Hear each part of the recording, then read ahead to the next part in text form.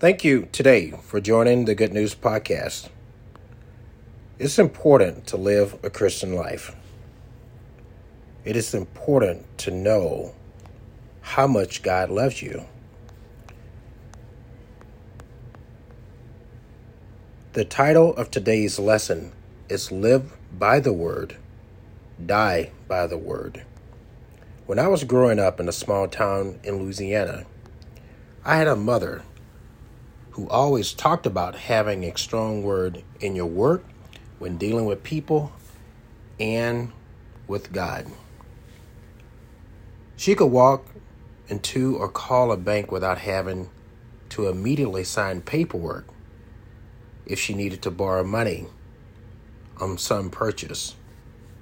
I remember on a few occasions, the bank loan officer would say to me, when I was around 12 to roughly 15 to 16 years old, your mother's a hard worker and her word is bond.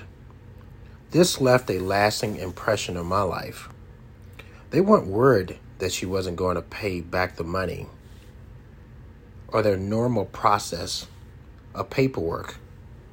They knew her word was trustworthy.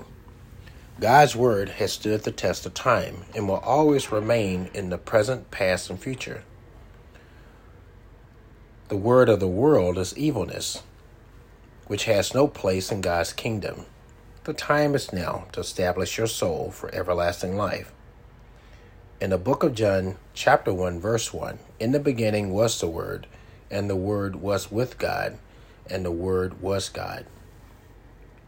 The Word through and through exists with God, the Creator, the Judge, the Author of life and of death.